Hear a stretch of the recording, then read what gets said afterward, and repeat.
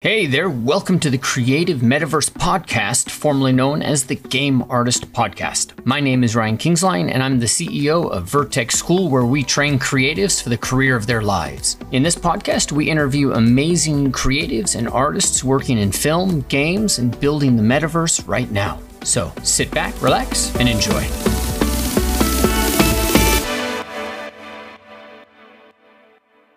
Okay, all right, we're live. We've pressed the record button. We're live recording. Live recording. So welcome everybody. I have here with me Gavin Golden, who is you're the lead character artist at Insomniac still? Yep, that's correct. Awesome. Thank you.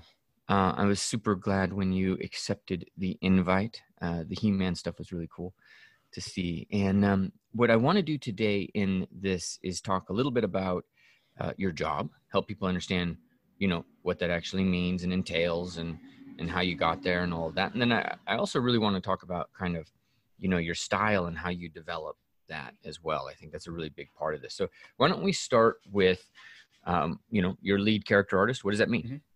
So as a lead character artist, I'm mostly looking over my team, helping with career growth, giving them direction, helping them develop their skills, and really making it more about, I guess I've gone from being a character artist earlier on, which is creating more production art, to now helping a lot of people create production art, and I kind of help set the pace and tone for them as well. One of my students was offered the lead character artist over at Funcom and declined it.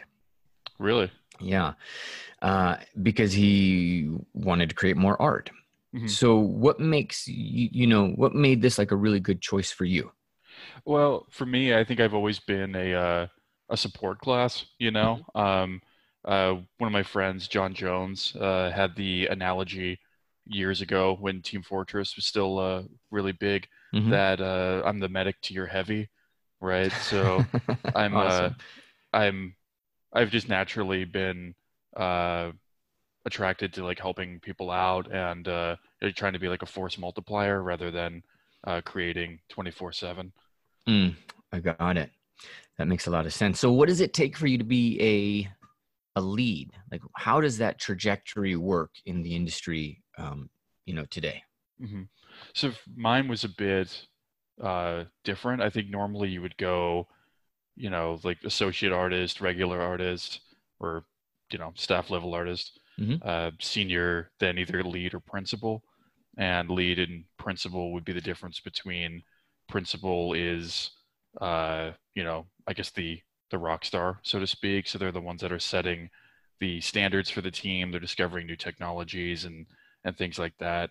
Whereas lead is more team management and growth and stuff. So you kind of can go down two paths that way. Mm-hmm. But for me, I basically went artist, then I was artist for like 8 years or so. And now mm-hmm. I've been a lead for, I think 7, right?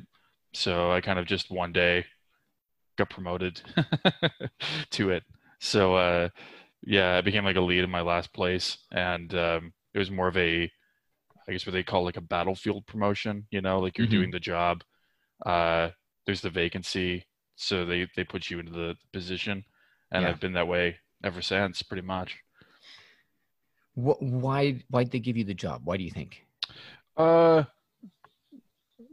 I mean, a lot of it was at the time, you're kind of, I was just doing lead related responsibilities, right? So taking initiative, helping people out, and taking initiative on like solving some problems, getting like different teams together to work on new features or kind of building out prototypes and things like that, and helping out the rest of the team, setting up like outsourcing pipelines and stuff. So I just kind of started doing it, and I guess they noticed and gave me the job. That's awesome. That is awesome. And I think that's one of the things that's kind of, I mean, what I hear you saying, and this is kind of interesting for me as as somebody who runs a school, because mm-hmm. I'm kind of a lead too. Like my main job is actually training my students. I'm their lead. That's the way we see it. So it's not necessarily that you trained for in some specific way and that you had some specific ability. It was just, this is just who you are. This just happened because you were basically fulfilling that role anyways. You're just kind of a natural giver. Force multiplier. I love that phrase. And then they saw it and it went from there. Yeah. I mean, since then I've had actual management training, like leadership training and stuff through, through both jobs. I'm at Insomniac now. I was at Irrational before this. And at both places, after getting the title, I've been given training, but there was never like a class that I took beforehand or anything like that. It just kind of developed, now it's hopefully getting refined through those, different lessons. Yeah. Talk to me about the management side of this.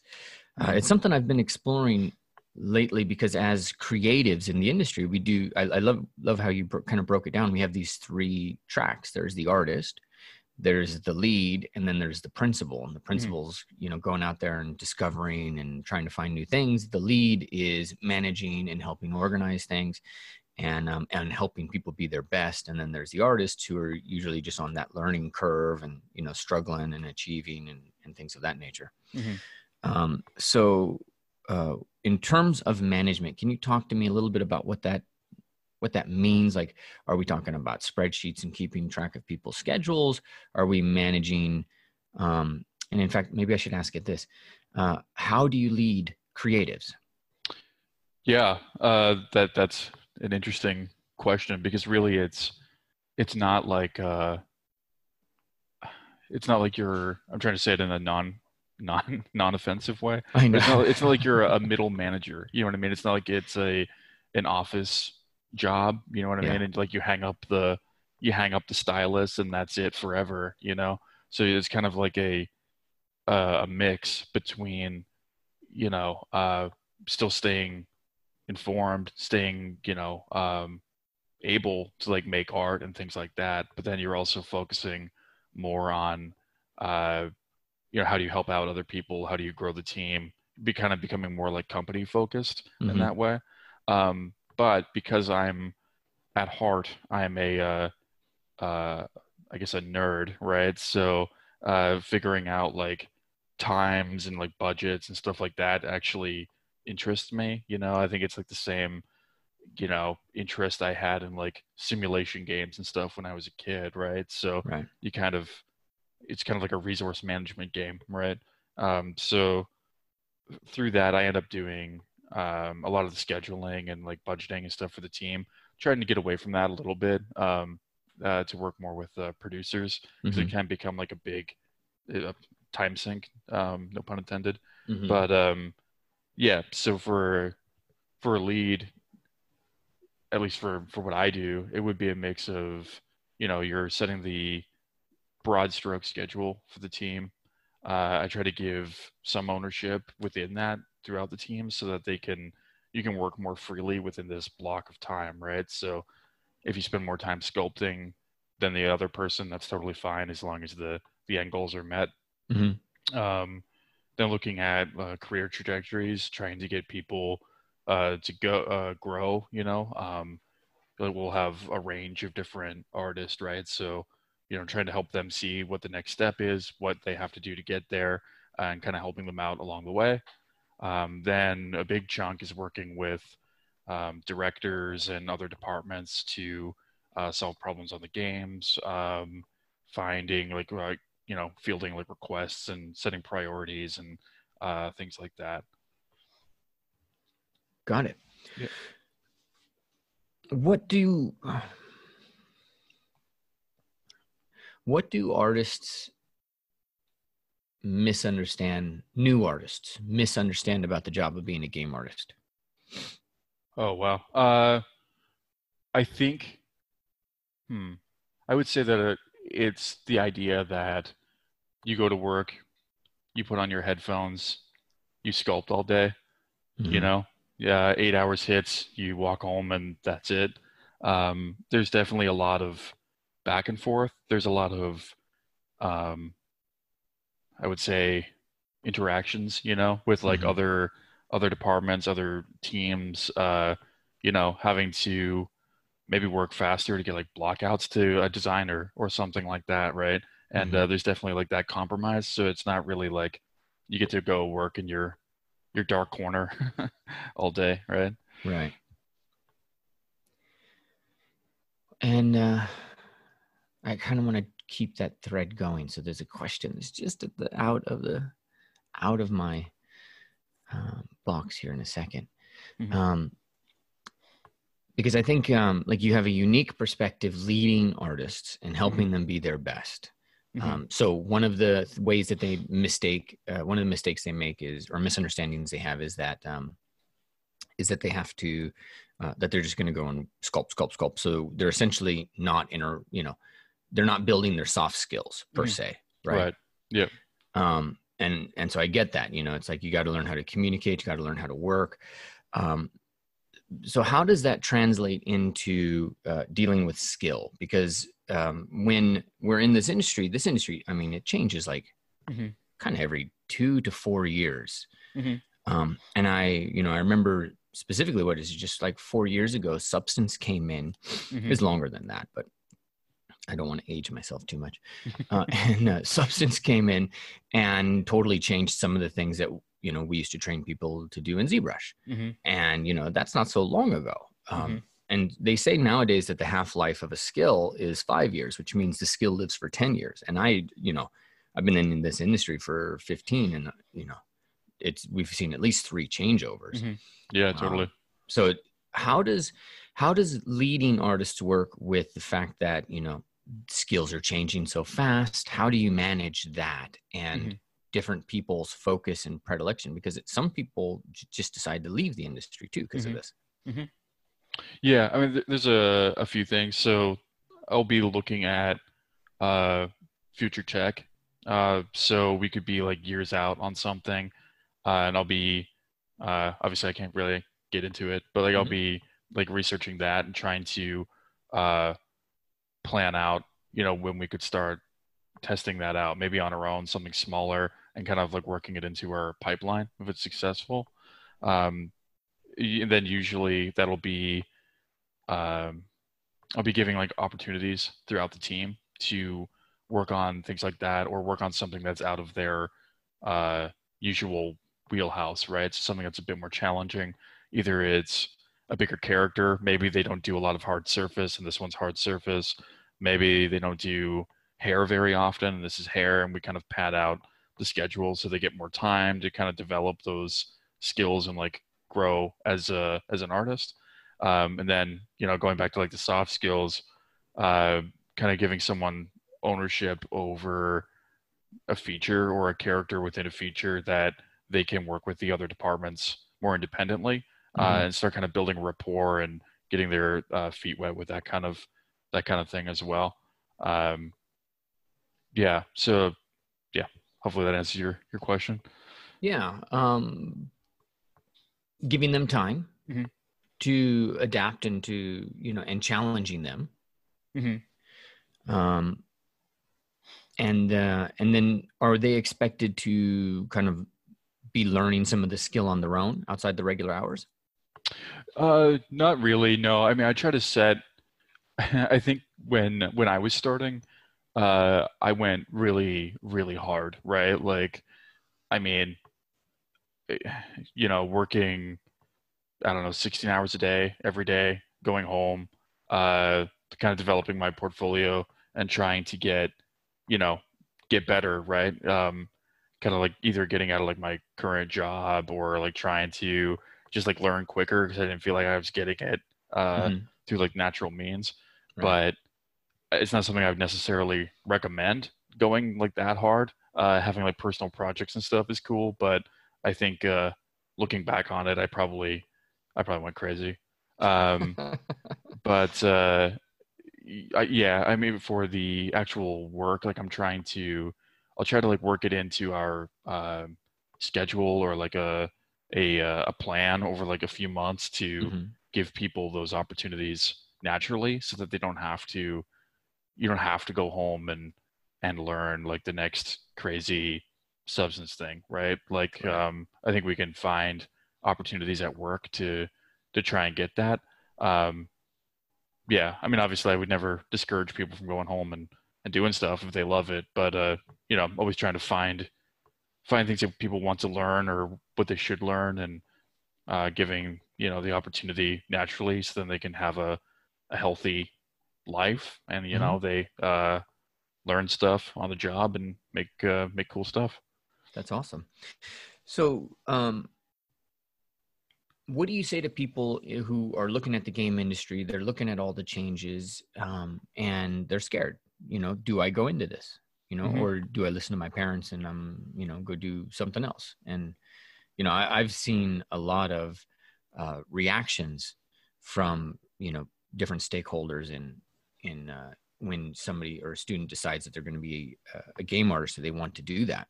Hmm. And not a lot of the time is it fully supportive.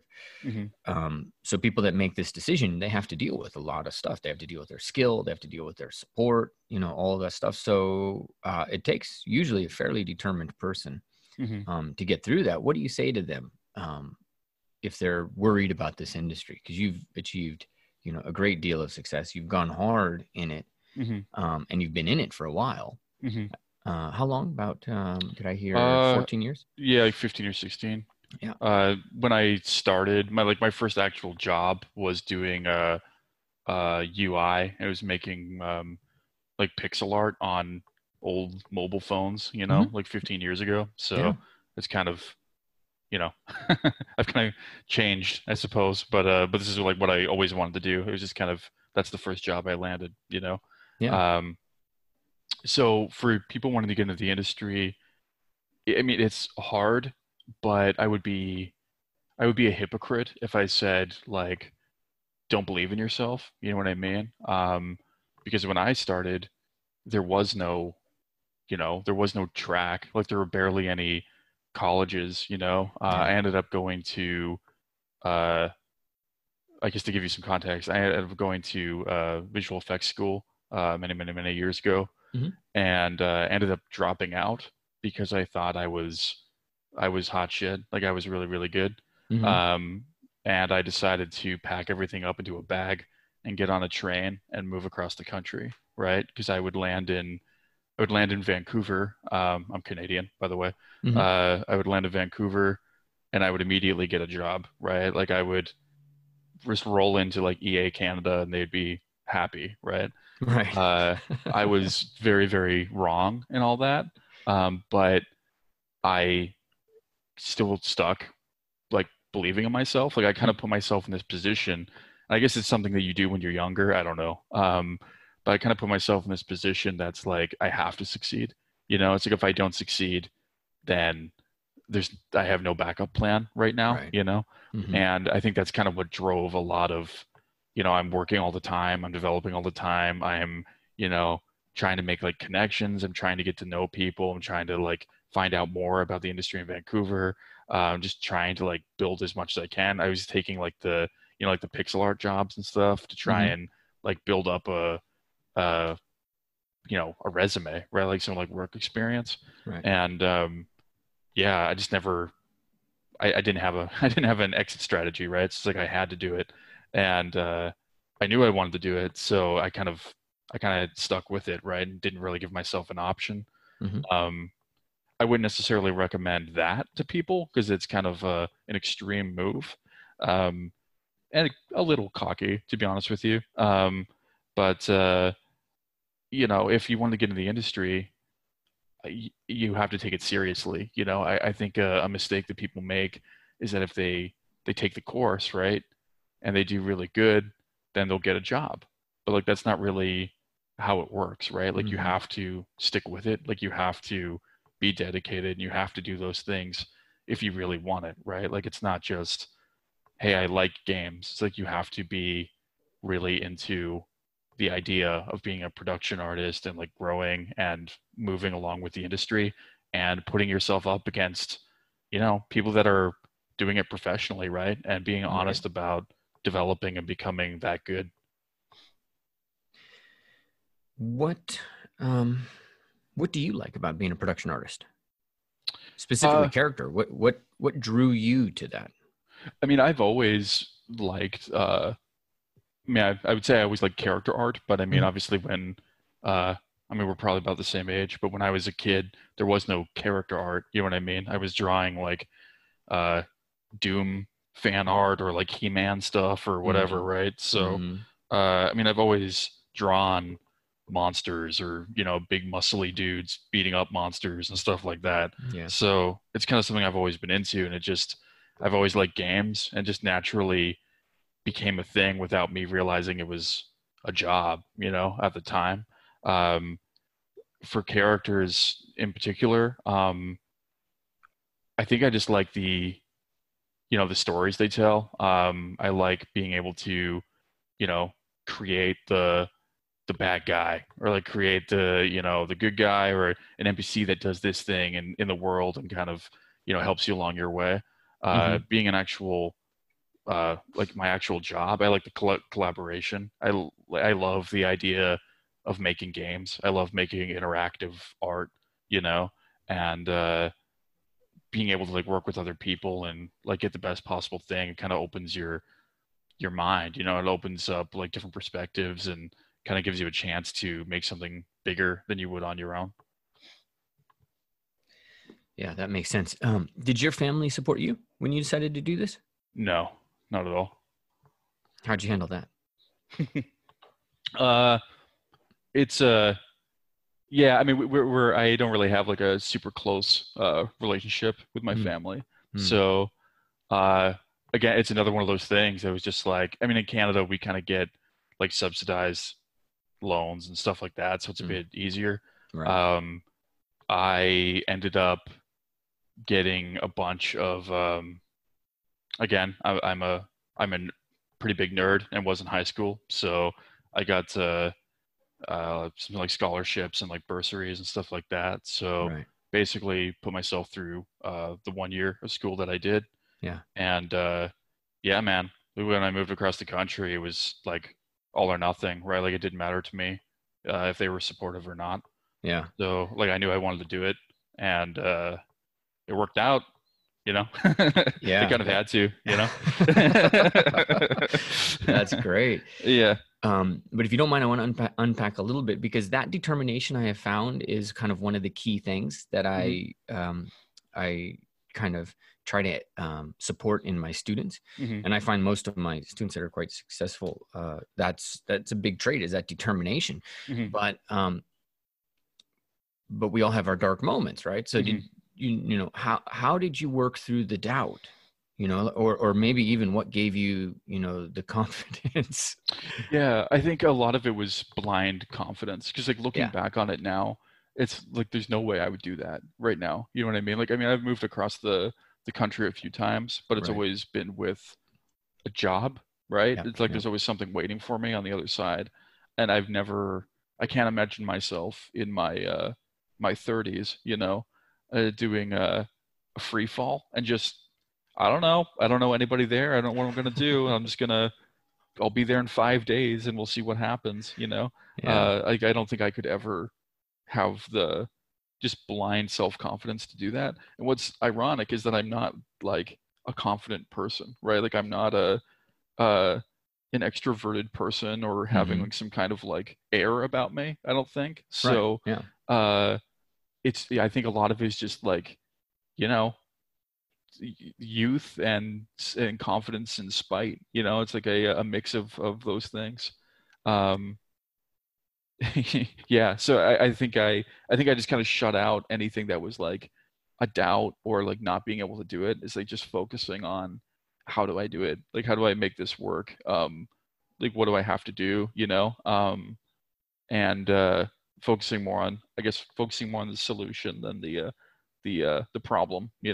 Um, yeah, it never really entered my mind of that it not of the worry, because I didn't have an option. I love that word spite because it's almost like you're like, I'm going to do this and I don't Yeah, care what the universe has to say, and I'm going to fight and punish the universe. that's pretty much what I did because I mean, at the where I'm from, like I grew up in Nova Scotia, Uh-huh. which for anybody that's unfamiliar is like by Maine. It's by like New England, Mm. but on the Canadian side. Hmm. And I mean, at the time, early 2000s, there's nothing, there's no resource for you to go to. You know what I mean? There was no like, oh, that's what a game artist is, right? So, uh, yeah, like there was no info and there was no studios. Like I think the closest studio would have been Ubisoft in Montreal, and that Right. was like, you know, 3 states over, right? So you're kind of in the middle of nowhere, right? So uh, a lot of it was spikes. A lot of it was like nobody knows what it is, so people are saying you can't do it, you know. Then there's the coming from like a working class family and being an artist, right? Like being the only artist in the family is a kind of, you're putting yourself in this like black sheep situation, you know. Totally. Yeah. Um, yeah, and then just like the odds and the unknown, right? So like you kind of have to, you know, go with spite. Like you kind of have to spit in the face of, you know, the universe, I suppose. I I love try that. to make it work. If I tell people what I do today, they still don't understand it. 14 years ago, you Yeah, yeah. There's nothing, right? Like you'd go through like a maybe a fine art track or something. yeah, Um, I mean, this is when I think like Pixar was getting big, right? yeah, yeah. So there was like animation classes you could take, which is kind Mm, of what I ended up doing. right. Um, but I mean, I wasn't an animator, you know, like there was no like sculpting or whatever, right? And like for game art, it would have been, man, my first 3D job was like Quake engine, so it would have been, you know, like pretty. Pretty It basic. still would have been, yeah, it would have been like programmer art still, right? Hmm. So there's no real knowledge, like there's no real industry for that yet, you know? So yeah, you're kind of just like walking into the void, so to speak. Well, what do you think are the necessary skills for a character artist? And you're a lead, so I assume you have a hand in some of the hiring, I imagine, right? Yeah, I'm the hiring manager as Oh well. yeah, so there Yeah, you yeah. go. So Uh, what do you look for? What are and when in our school we talk, this is a big focus of ours. So the way I usually phrase it to the students is we look for the hiring triggers, mhm, and because those things evolve. So sometimes anatomy is a hiring trigger, sometimes it's not, right? Like you're mhm, going to be in a sports game at EA, that's not the big trigger, because they maybe are dealing with scan data and something else, and they need mhm, somebody for clothing and to use, to move the sliders around. mhm, But for you, what do you find are the big hiring triggers, if that makes sense? mhm. Uh, so I think there's a few things. When I hire people, I'm looking for potential, right? Hmm. And like how do you fit into the team skill wise? And what would we do to like grow you within our little group, right? Um, and through that, I'm looking at, like you're saying, like anatomy is key, right? Um, fold work, material reads, material understanding. Uh, we're skewing more towards realism, so kind of a bent to that is preferable. But then presentation is a big one, and like that's something that a lot of students lack.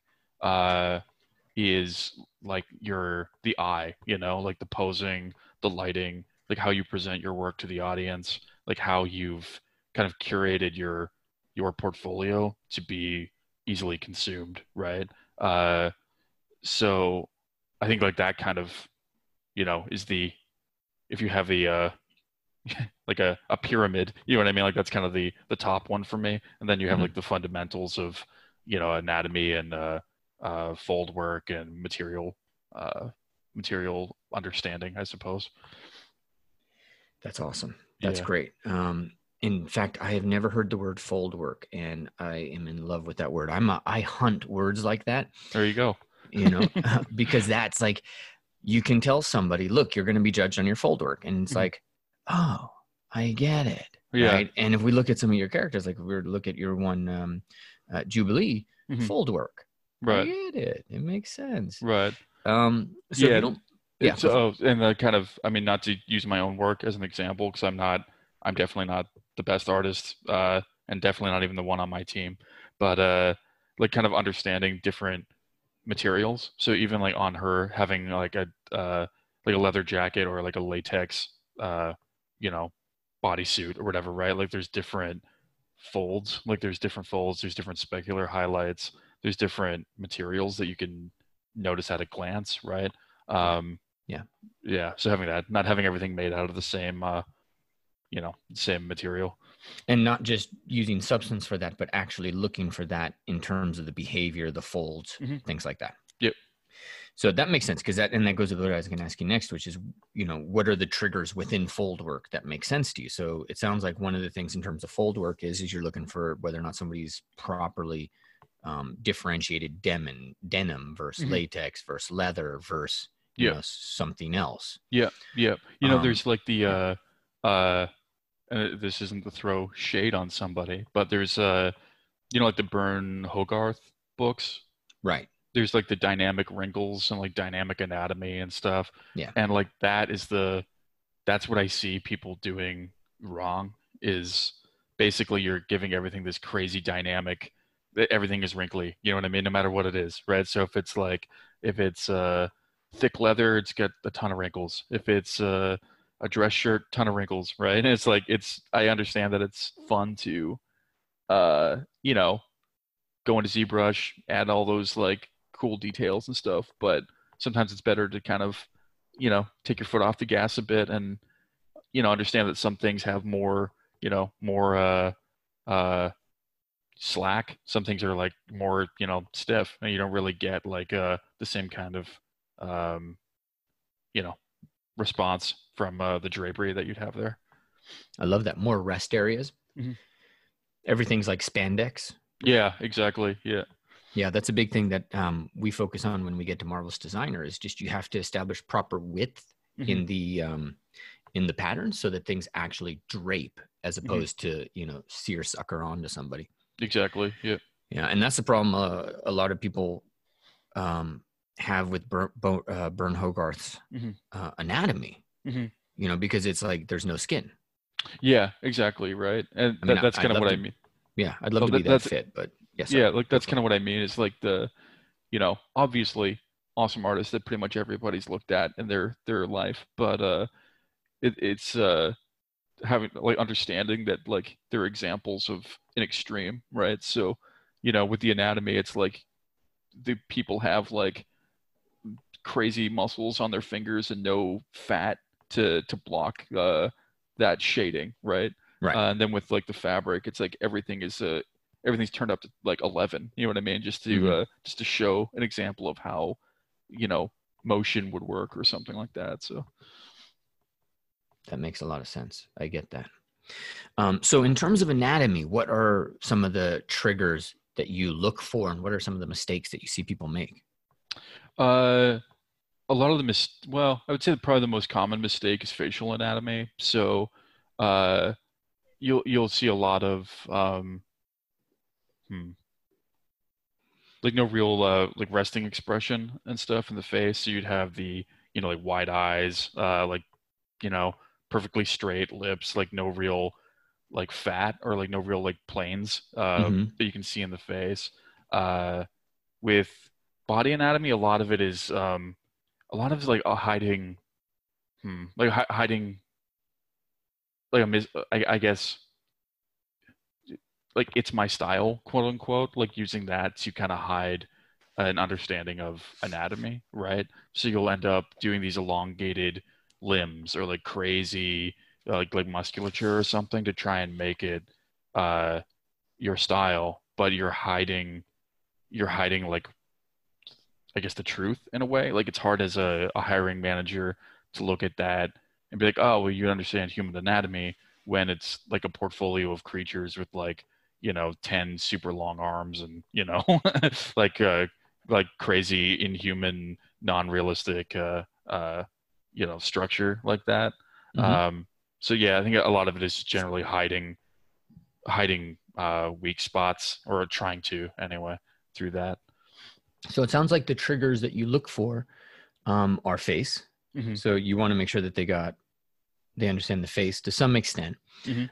and you're looking for, you know, some kind of clear presentation on the body to help Mhm. understand where that is. Yeah. Um, when you get into the face, that is kind of a black hole of anatomy and Yeah. shape, and, you know, do you look for likenesses, or does that not really bother you? It doesn't really bother me. I mean, I think you can kind of tell if something is made well or not. And obviously, like the likeness is like everybody will know who, I mean, whichever actor looks like, right? And it's like easy to like just look up photo reference and see how close you were to it. So Hmm. that is kind of cool to have a frame of reference. Like I know what you're shooting for, you know? Right, right. Um, but it's not like a necessity. It's not like something you'd have to have like in the portfolio or anything like that.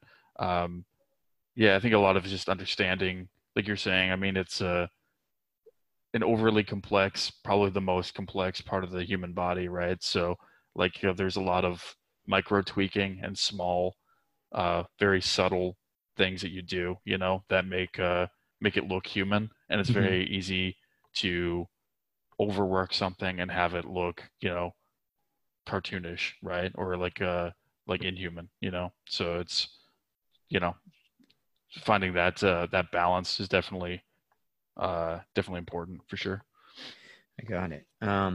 And then in terms of presentation, Hmm. what are some of the triggers? How would you explain what a really good presentation in? And you know, I couldn't agree with you more that this is the one. This is probably for me the big thing that beginners, not just students, but people who've been in the industry for a year or so, they just miss. Hmm. Um, because they might be focused on their skill, which Hmm. they perceive to be anatomy. Hmm. And so they're like, okay, so I want to be a character artist. I want to work hard. So I'm going to really study my anatomy.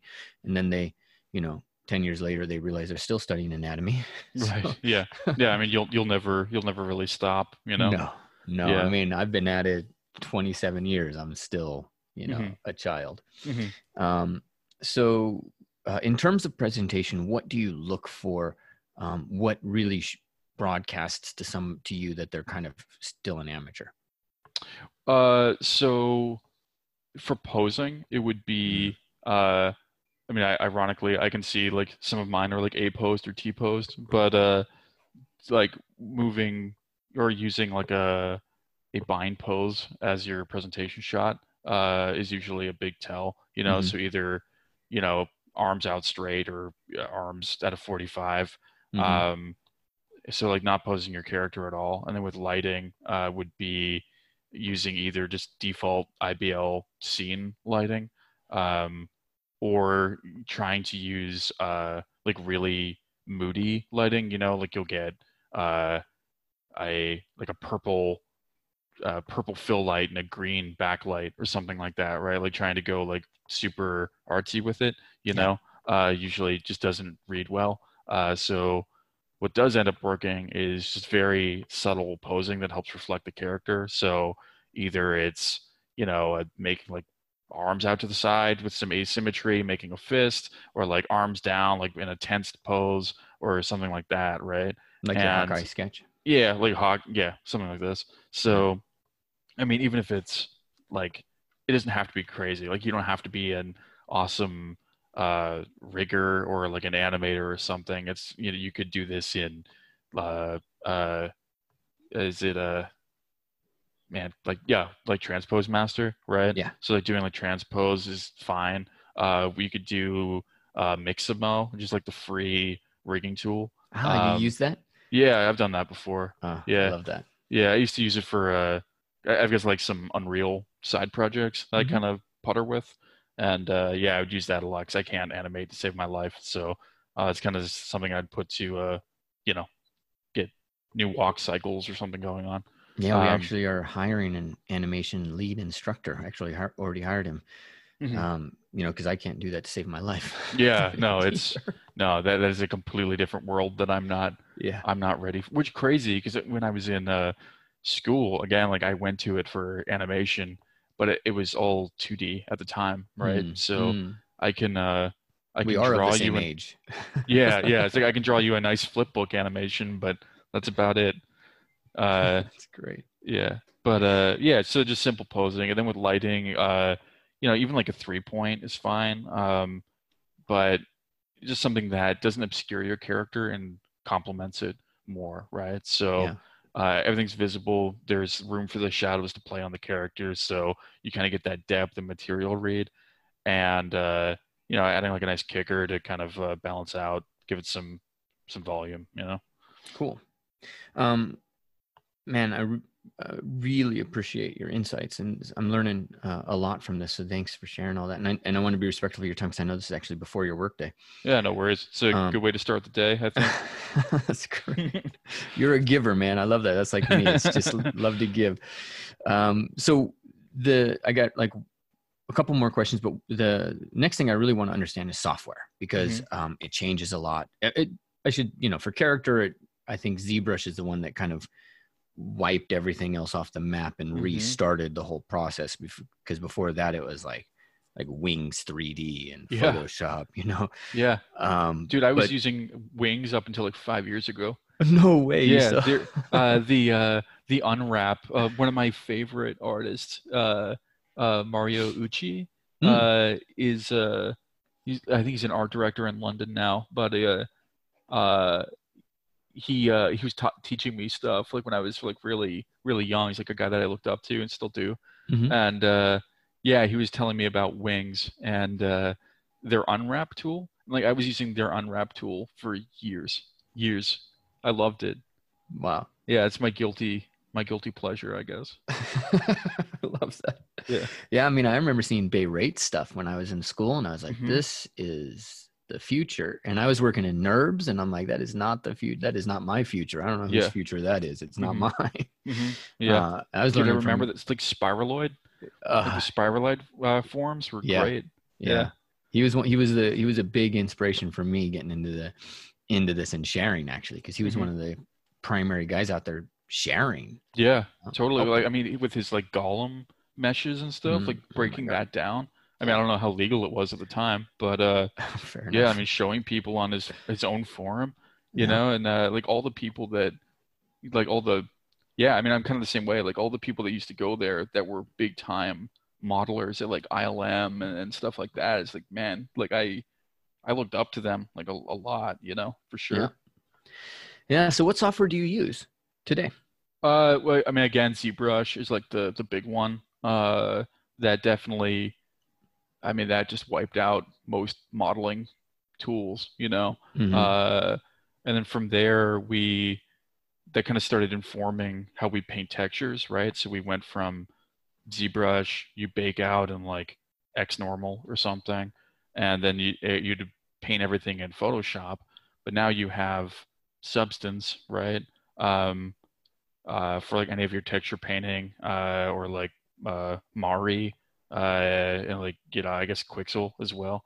But I guess for us we would use, I mean, ZBrush, Maya, Substance, and then there's like a lot of supplement tools that it'll kind of change based on the artist. So if there's like Topogun, some people use for retopology, you could use like Unwrap, like UV Unwrap or something like that, like a standalone thing. You could use Wings if you want. I'm sure there's still a build kicking around somewhere. Yeah. We've had people use Modo. One of our guys uses Max instead of Maya, and as long as like the end product is in Maya and it works fine, it's all good. Yeah. What do you when people are rendering these things out? Do you care if it's Unreal, Marmoset, ZBrush? As long as it's real time for games. Yeah, like since even though like the lines are blurring now, like a lot of film stuff and game stuff is kind of like butting up into each other. Totally. So it's definitely not as different as it used to be.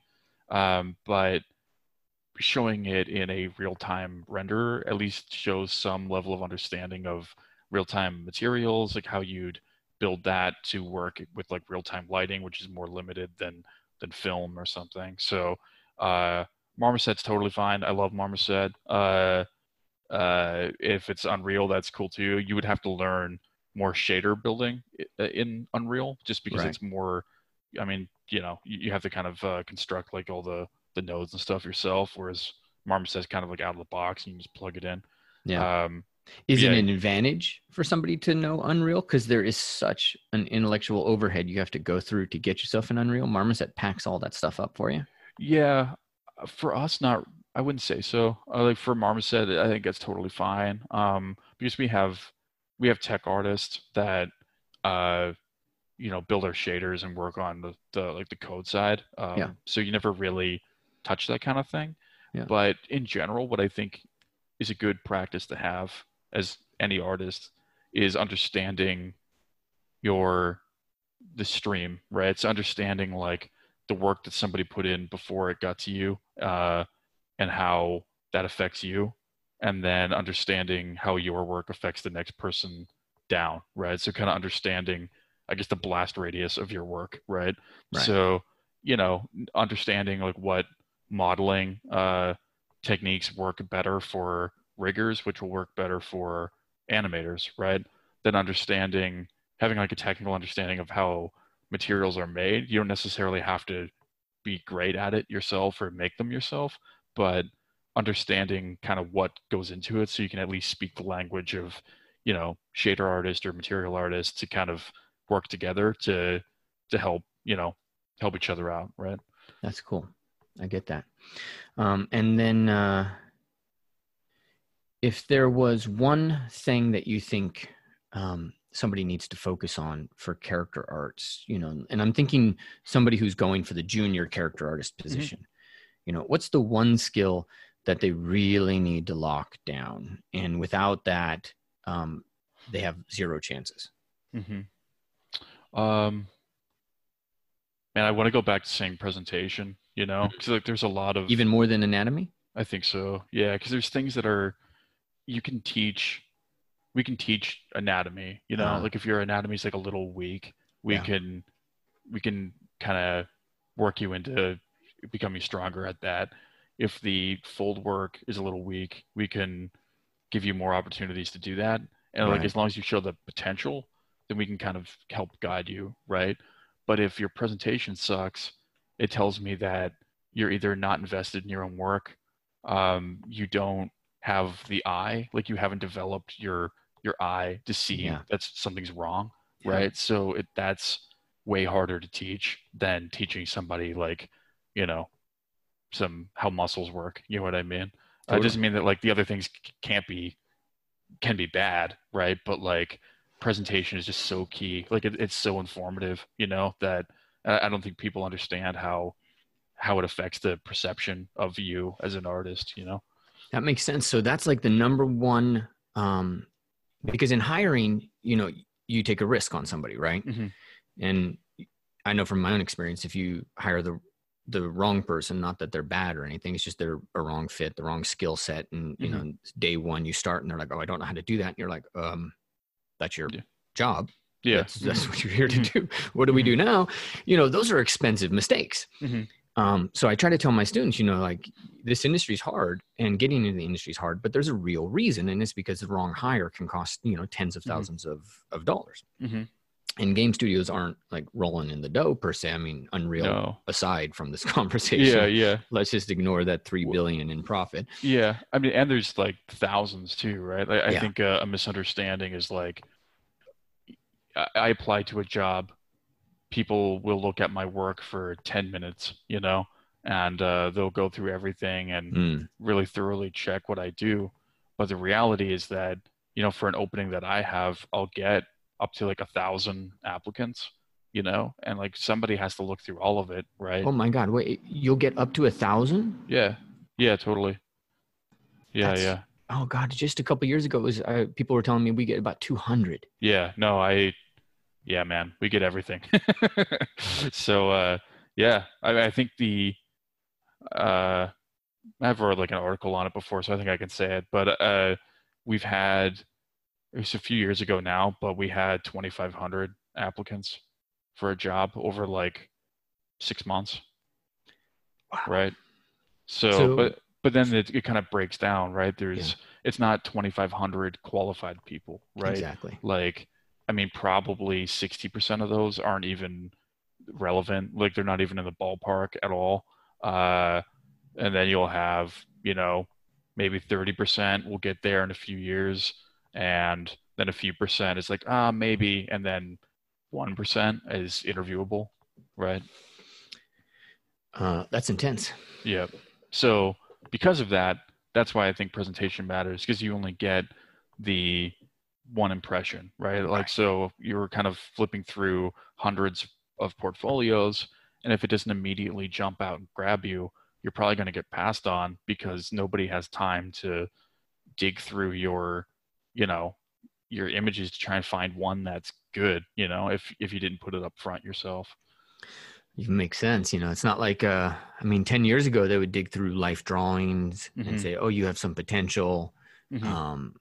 And we went, it was more like 15 years. But now you have to show that presentation up front with all your, picadillos, your mistakes, because I think that's one of the problems that artists make is they're like, I'm not going to focus on presentation until I know my anatomy. But if you don't do your presentation right, they're not going to care what your anatomy is. Right. Exactly. That's great. So that's the first filter you use. Does somebody have presentation? Because that means they have an eye.